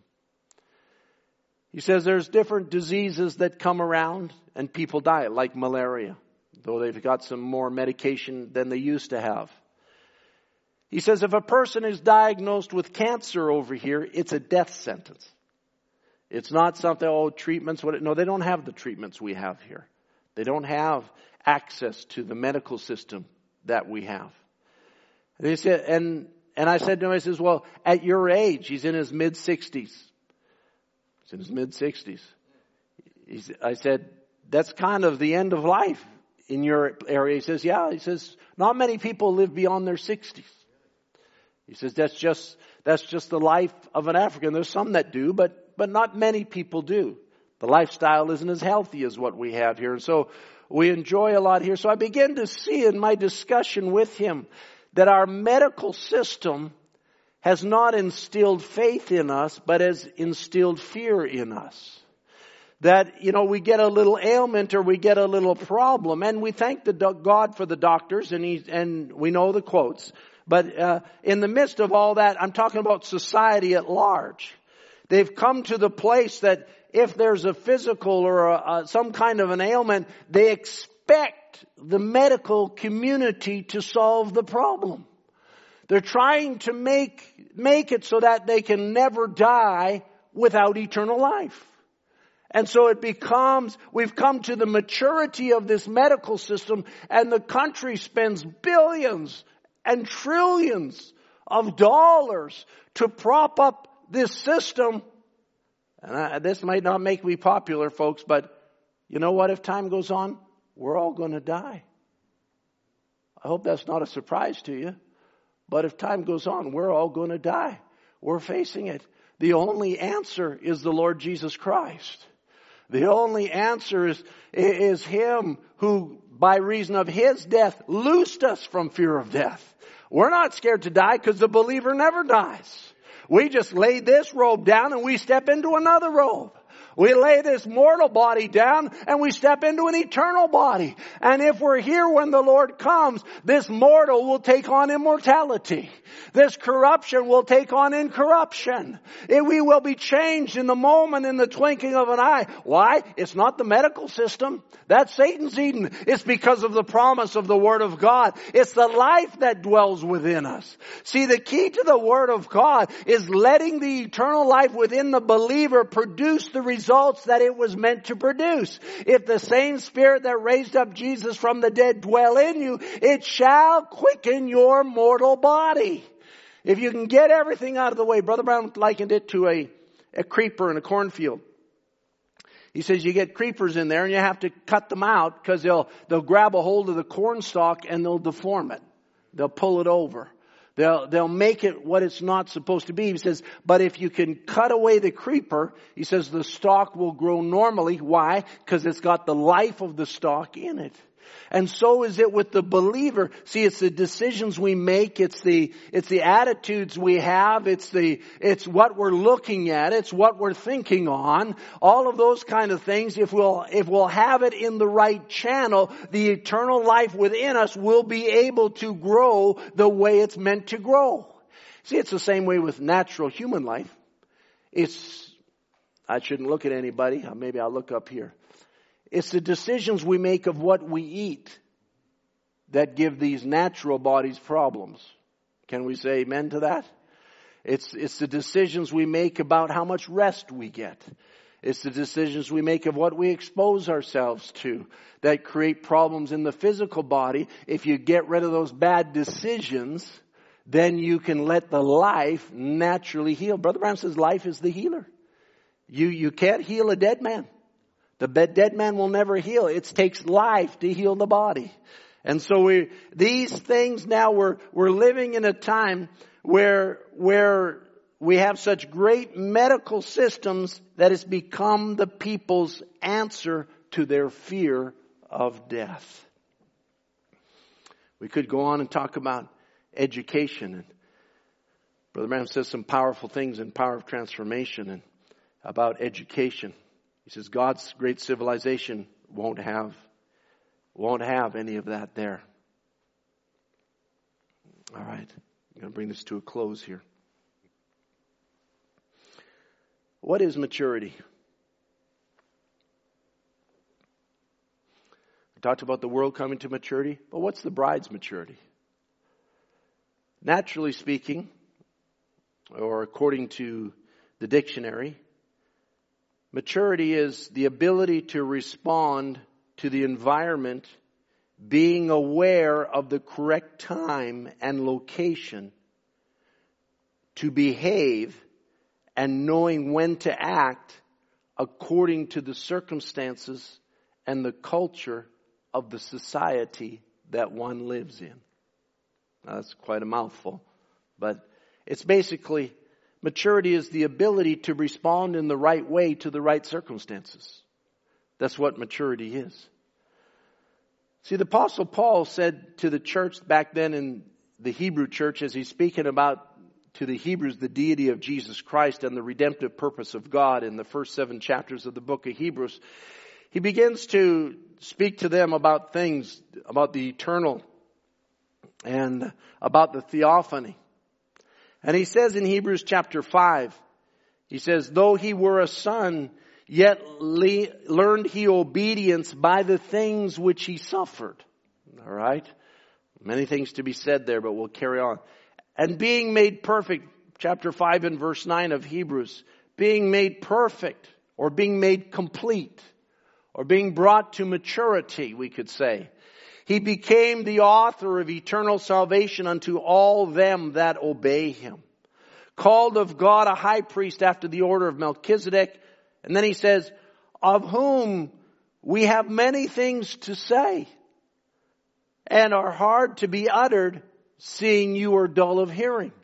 He's speaking to the Hebrews here. He says, for when the time you ought to be teachers, you need that one teach you again what be the first principles of the oracles of God, and have become of such as have need of milk and not of strong meat. He's talking to the Hebrew church. He says, you ought to be teachers. You ought to be the mature ones. You ought to know who you are. You ought to know your position. You ought to know exactly what the promises are pertaining to you. You ought to know exactly. You've come through now thousands of years of lineage of the promised Messiah. Now you've received the Messiah, and to you, church, the Hebrew church, to you is revealed what it was all about. You ought to be teachers about this, but instead you have need of milk. Why was he telling them that? Because they were still going back to the law, talking about do's and don'ts, and don't do this and don't do that, and don't live this way and don't live that way, and you know, you can't have, they were trying to bring the Gentile church under the law, even though under the law nobody was made complete. Even though under the law nobody received faith. Under the law there was not what they had need of. He says, for everyone that uses milk is unskillful in the word of righteousness, for he's a babe. But strong meat belongs to them that are of full age. That word full age is the same as the word perfect that he described Jesus. It's just the King James changes it. It means complete. Strong meat belongs to them that are complete, even those who by reason of use have their senses exercised to discern both good and evil. And I'm going to quote the Amplified. I'm not a big Amplified Bible quoter, and some people get offended if you quote it. But I thought it was well put in this scripture in the Amplified, even though the Bible itself contains many errors, which I'll leave for someone else to explain.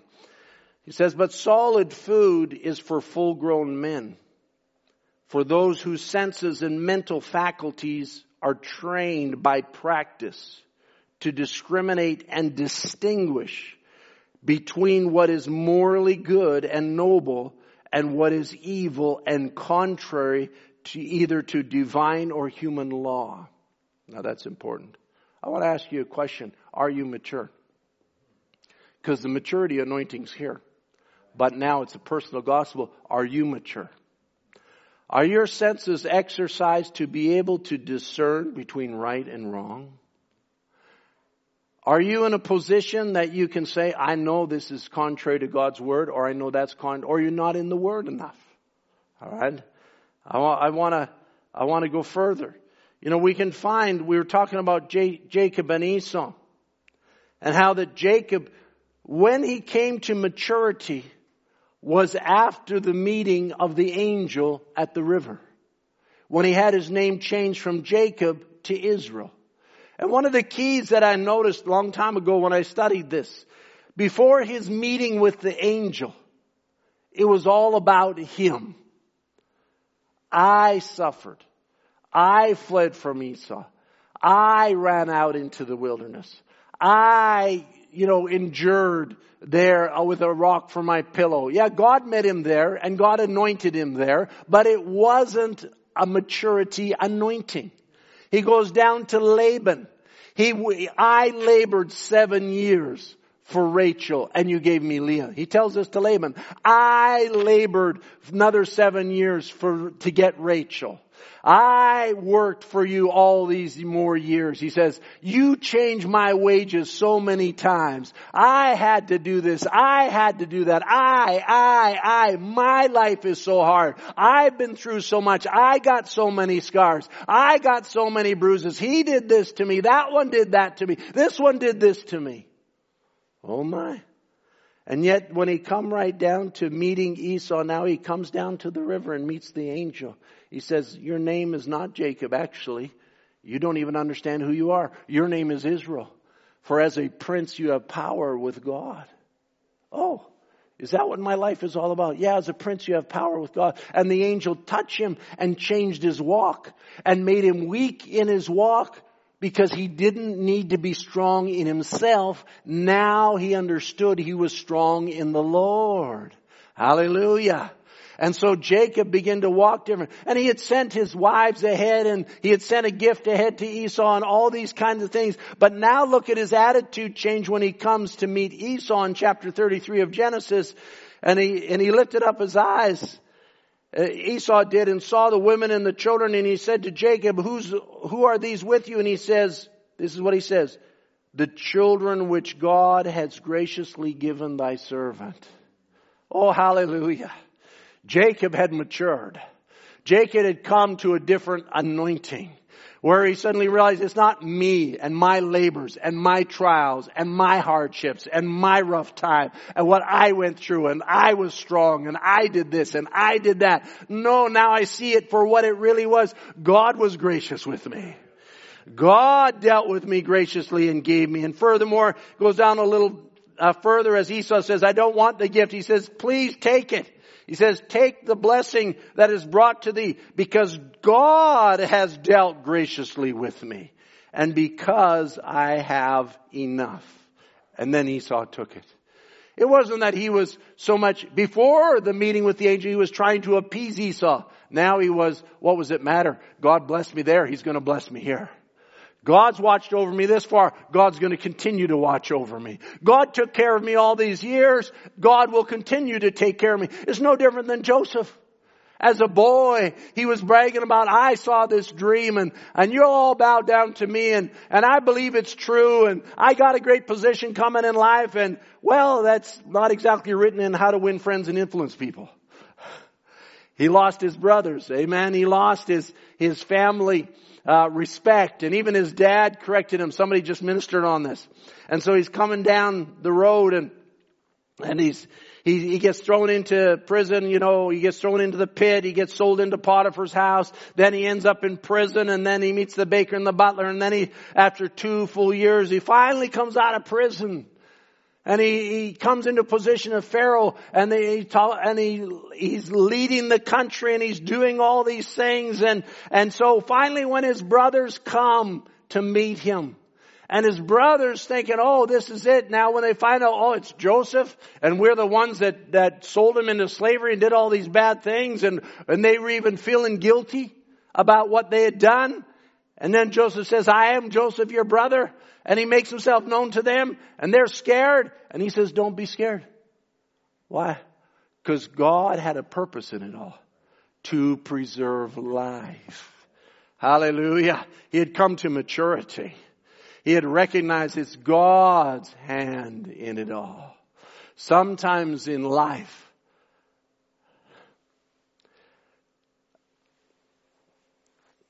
this might be strong, so have we got a camera back here? I can turn around it. I've raised 10 children. I'm still raising children. Pray for me. But I've raised 10 children. I know what children are. Something goes wrong and the world has come to an end. How the parents say, amen, someone stubs their toe and it's like, I need mommy and I need daddy and, everything's bad. And then all of a sudden, you let it go by a little further, everything's fine. And then the next thing comes along, oh, woe is me, and that's children. They're children.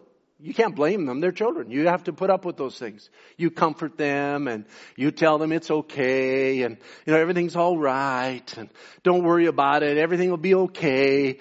That's what you do with children, isn't it? Can somebody nod your head? Don't worry, Brother Anthony, you'll learn. And, these things, these are the realities in life. That's what children are about. But when they come to full age, I got children that are still children. I hope they're not listening to this.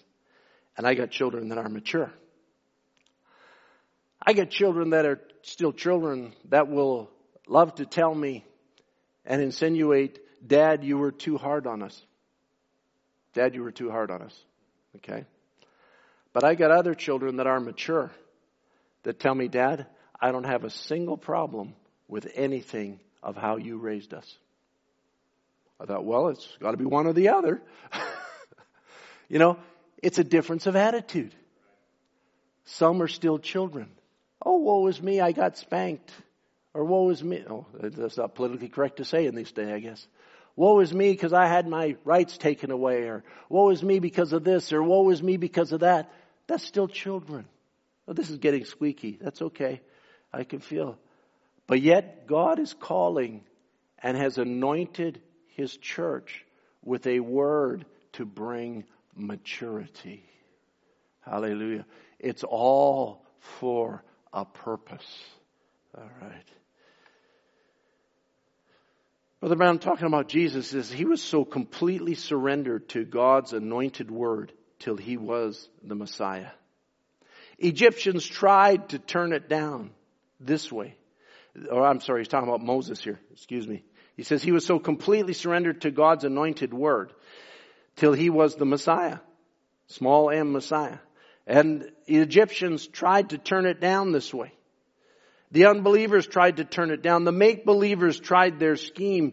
But God's word took them straight on through to the promised land. They were anointed and He was the Messiah. And then he goes on in the same message, 1964. He says, the Holy Ghost in you will punctuate the word, every word, amen, amen, amen. He doesn't just say it once, he says it 3 times. He says, when the word says anything, you say, that's the truth. He says, amen, because you agree with the word. You're agreed with God. You and God are one. God is in you. You're His son or His daughter. Makes you a Messiah for Him, the anointed word living out in you. Amen. That's your position. That's your age. That's your calling. That's what God has elected you to, the anointed word of this hour living out in you, the individual. Amen. He says another place, he says, choosing of a bride, he says, if you say you got the Holy Spirit, Holy Ghost and won't cope with the word, it's another spirit in you. God's Spirit is on His word. The Messiah, the anointed word, and the bride must be the Messiah, the anointed word. Amen. There's got to come a representation, not got to come. We're here. There is a representation of maturity walking on the face of the earth. I don't even like to say there's got to come. We either here or it doesn't exist. You look around you. Oh, you might see one squalling like a child. You might see another one wondering where they are in their teenage attitude. But there's a real people that have a real faith in the anointed word of the hour.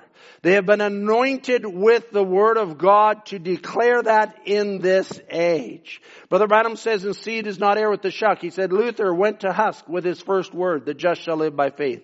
Wesley had 2 words, sanctification, second work of grace. Pentecost had the 3rd word, restoration of the gifts. But the entire seed has to come forth. See how they denominated on one word and another word and another word. But there's got to come something that cannot be denominated. It's the entirety of the life that's in there has to produce itself for a bride. Amen. There's where we are in this hour. Church Age book, he says, her ripeness will be an identification with her Lord by means of the word. And her head, who will come to her, is the mystery of godliness. What is the mystery of godliness? God was manifested in the flesh. What is the mystery of godliness in this hour? God was manifested in the flesh. Amen. God anointing His word to you individually. He says, as the false church with all cunning and diabolical power made up of political force, physical force, and demons of darkness come against the true vine with the fullness of the Spirit and the Word will do the very acts of power that Jesus did. I read these things and I just say, amen. That's not just something for the future. That's something that's laying inside of this seed gene in here. I am the seed gene for this hour. I am the elect for this hour. I am the one that's called to fulfill these promises. Glory to God. Just as Jesus sat there and said, this day this scripture is fulfilled. I stand here this morning and say, this day this scripture is fulfilled. It's not just a one-man ministry. It's a many-membered body. That's the anointed word fulfilled in her day. This is her hour. He says she will do the very acts of power that Jesus did. What will do it? It's not you working yourself up in it. It's God's. This is God's redemptive plan. Hallelujah. That's where I can stand and rejoice and say, it's not me, it's Him. It's not me that's going to produce these things. It's God by me believing His word. Jesus walked by faith in what the word said He was. You walk by faith in what the word says you are. Get everything else aside. I come to that just as I close. Because He's the high priest of our profession. Then Brother Branham says, as she nears her headstone, becoming like Him through the word, Jesus will come and the bride and groom will be forever united as one. Hallelujah. What does it mean? I was thinking about what it meant. And the word just came to me, confession. It's not my strength. It's not my intellect. It's not how much I know. It's not how much I can quote. It's not how much I can put together. But if I believe it, I will speak like I believe it. Because He's the high priest of our profession or confession. It's the same word. And I was thinking about confession. And I was thinking about Abraham as pertained to his hour to the believers of this hour. I want you to listen to me real close as we come to a close. What did Brother Michael say? Give yourself 120 seconds and then come up. Is that what he told the musicians? That was incredible. I don't want you to give yourself 120 seconds. I'll call you, okay? I don't want you to be losing focus here, counting on your watch or whatever.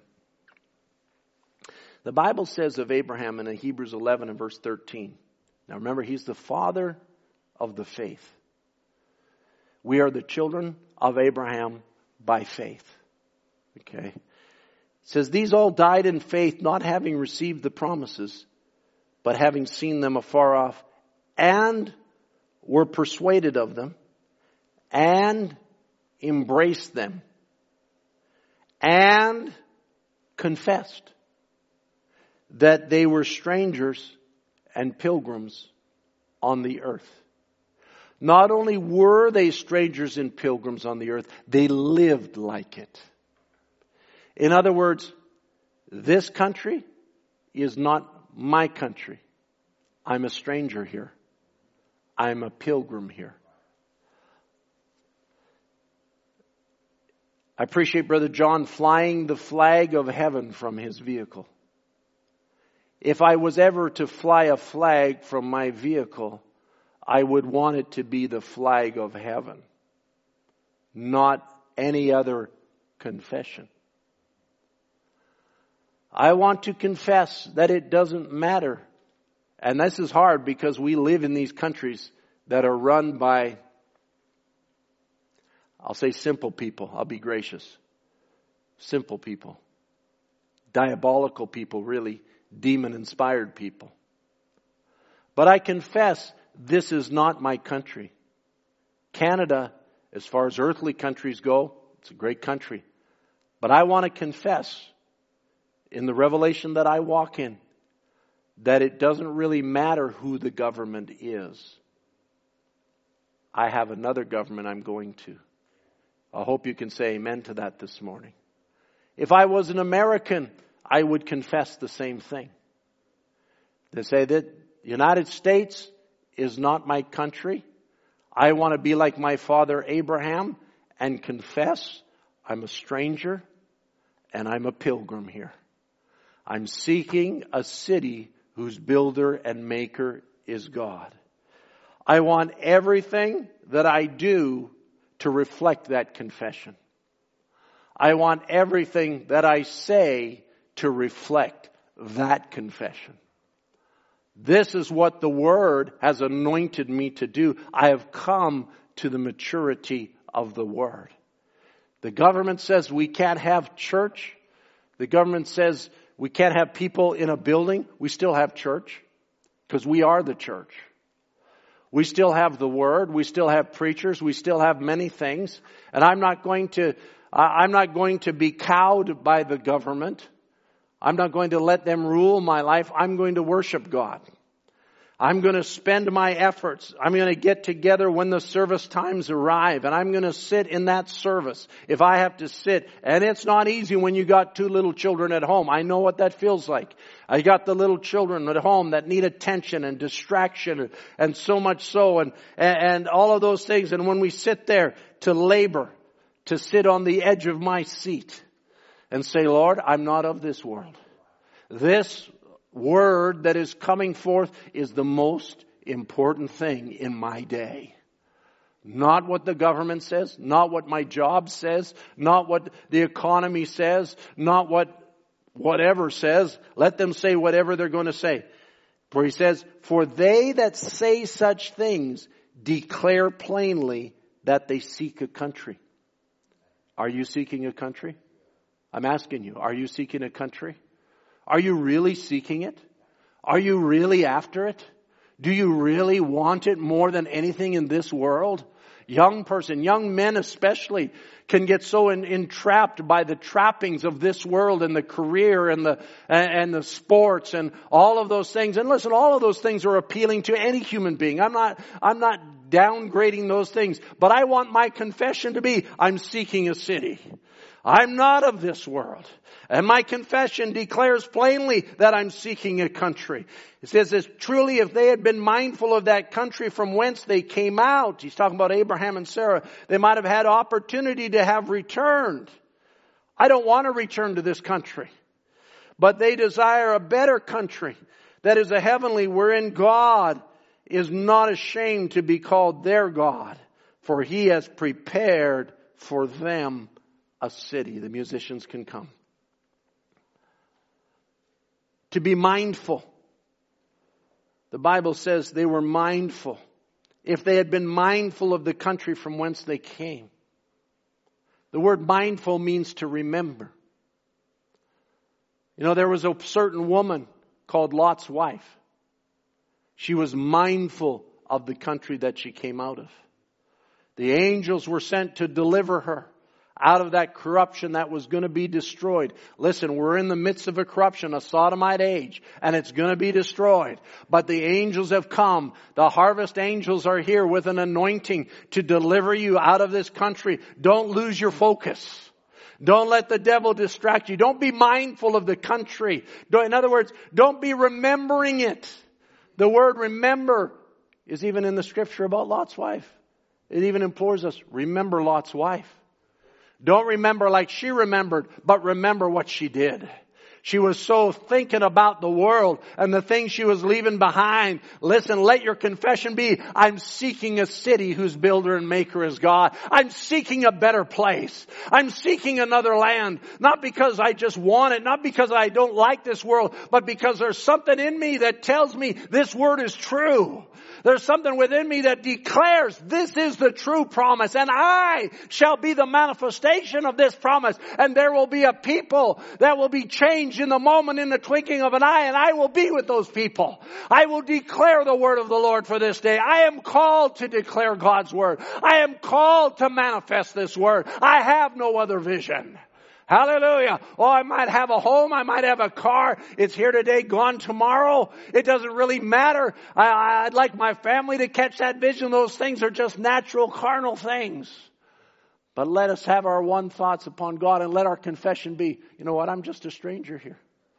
That's why the politics, it's corruption, I don't really understand. The medical science and the people's fear of death, I don't really understand it because God took away all my fears. As Paul said, to live is Christ, but to die is gain. To die is gain. He had a revelation, if I go on the other side, there's nobody that went on the other side that said, you know what, I want to go back. Even Brother Branham, caught on the other side temporarily, even said, don't tell me I have to go back. He didn't want to go back. But the angel said, go back because you got to fulfill your purpose. You got to come to your maturity. You got to bring forth your harvest because your life has a purpose in this hour and you've been anointed for maturity. And he was the wave sheaf that was waved over this age and brought to maturity. And we are the rest of the crop that will follow behind that wave sheaf and be brought to our maturity. Jesus Christ is the high priest of our confession. If you say you're a Christian, Brother Branham says, you could play softly, how great is our God. He says, if you're a Christian and believe it all along, your testimony will bring you right into it. If you believe in healing and believe that God has healed you, confess it. God will make your body obey your confession. Hallelujah. You know, we got a great example of that right here with Brother Tom. All he's been through, he just keeps confessing the positive. Just keep confessing the positive. Appreciate that, Brother Tom. It's a testimony. It's a witness that God is real. You say, oh, well, he's been through this and he's been through that. Yeah, well, so have I, so have you. But what's your confession? What's your confession this morning? I'm a child of the King. I have a God that heals all my sicknesses and diseases. Hallelujah. That's my confession this morning. He's the high priest of our confession, Brother Branham says, setting at the right hand of the Father now with his own blood to make intercessions for any confession upon anything that he died for. Another place he says, only by your confession can you be saved. That's the most powerful weapon that God put in the hand of man is committal and confession. It'll do it every time if you'll believe it, accept it on those bases. Believe it and stay with it. Keep confessing it. The splendor of a king. Let's stand together as we worship Him. Robed in majesty, all the earth rejoice, all the earth rejoice. He wraps Himself. Think about this king that we have, this kingdom that we're going to. Darkness tries to hide and trembles at His voice, trembles at His voice. How great is our God. Oh, sing with me, how great is our God. And all will see how great is our God.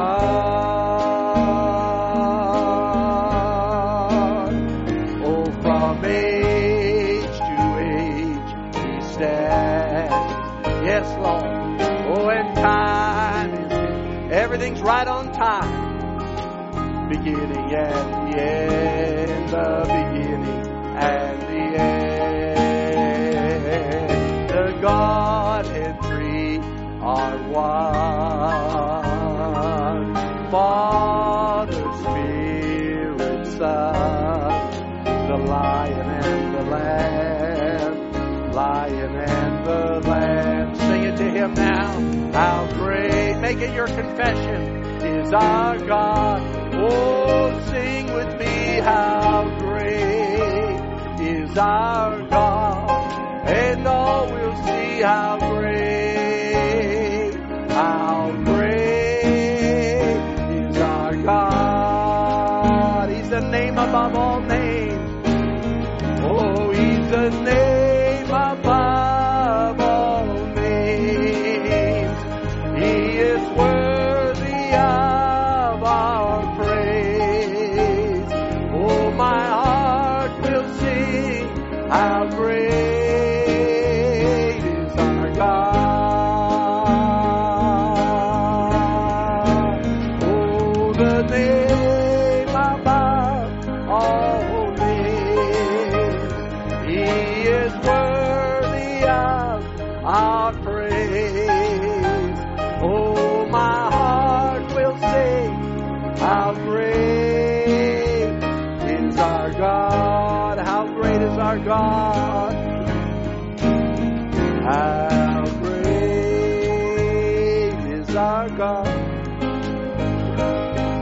How great is our God. How great is our God. Majesty,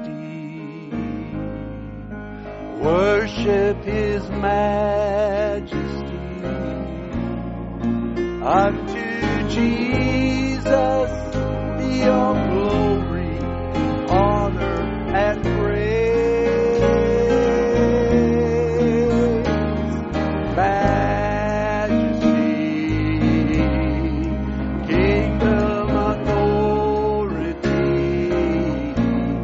flows from His throne unto His own, His anthem praise. So exalt, lift up on high the name of Jesus. Magnify, come glorify Christ Jesus the King. Majesty, worship His majesty. Oh, Jesus who died, now glorified, King of all kings. So exalt, lift up on high, so exalt, lift lift up on high the name of Jesus. Magnify, come glorify Christ Jesus the King. Oh, majesty, worship His majesty.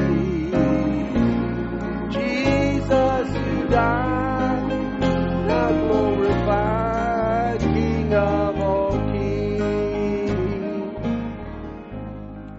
Let's bow our heads together. He's the great one. He's worthy of all praise. He's working out His redemptive purpose.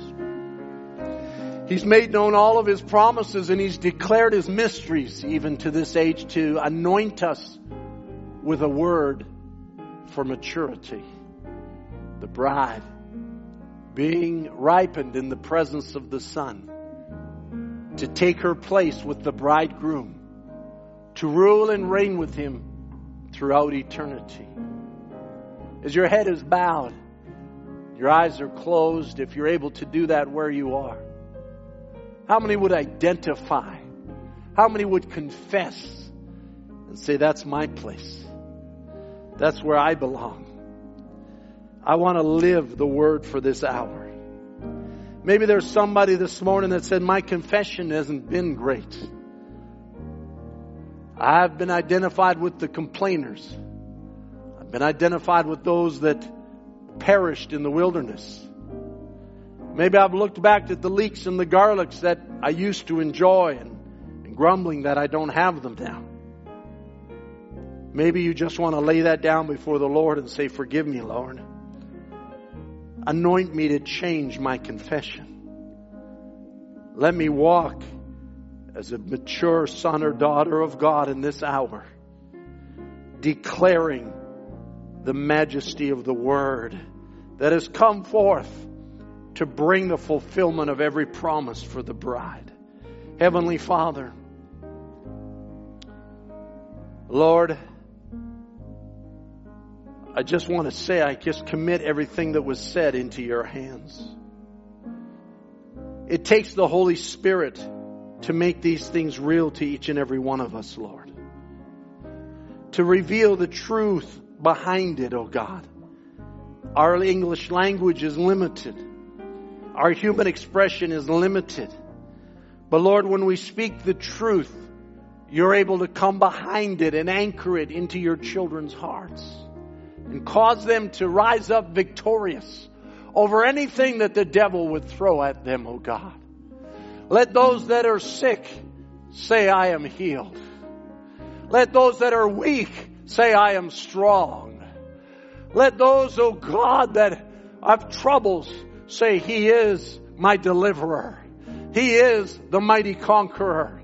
He is the one that sets me free. He is the one that gives me the victory.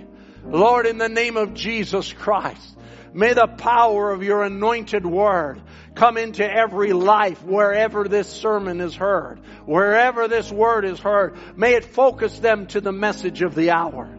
There's so much distraction by media, different things, oh God, in people's lives that just trouble them, oh God. May it trouble them no more. Maybe there be somebody here that's listening this morning that's addicted to social media. May you break those chains of addiction.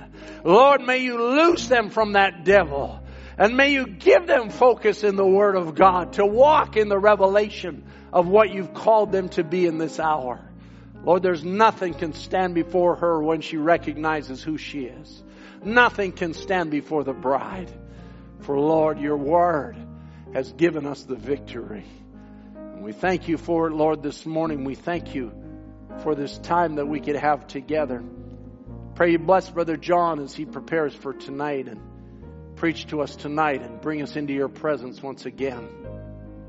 It might not be easy, but nevertheless, Lord, you're in it. And Lord, we just come to confess, oh God, that you're the one that has everything in your control.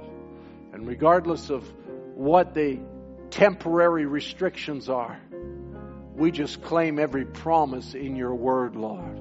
I claim it for the widows. I claim it for the fatherless. I claim it, Lord, for the sick and the feeble. I claim it, Lord, for those that are away from you, even backslidden. If some backslider hears this message someday, Lord, may they come back to you.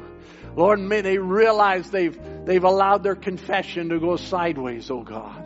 May you just bring each one into their rightful mind and rightful position in Jesus Christ. We love you, Lord. We commit ourselves to you. We thank you for this hour that we live in, because you've given us a message that identifies the day that we're living in. We give it to you. We give this service to you now. In Jesus Christ's name. Amen. Amen. Hallelujah. I wonder if we could just sing, I think it's the same key. Touching Jesus is all that really matters, just before we dismiss. Touching Jesus is all that really matters. Then your life will never be the same. And there's only one way to touch Him. Just believe when you call on His name. Oh, touching Jesus is all that really matters. Then your life will never be the same. And there's only one way to touch Him. Just believe when you call on His name. Amen. God bless you. I didn't have somebody close in prayer. I just felt to pray with you.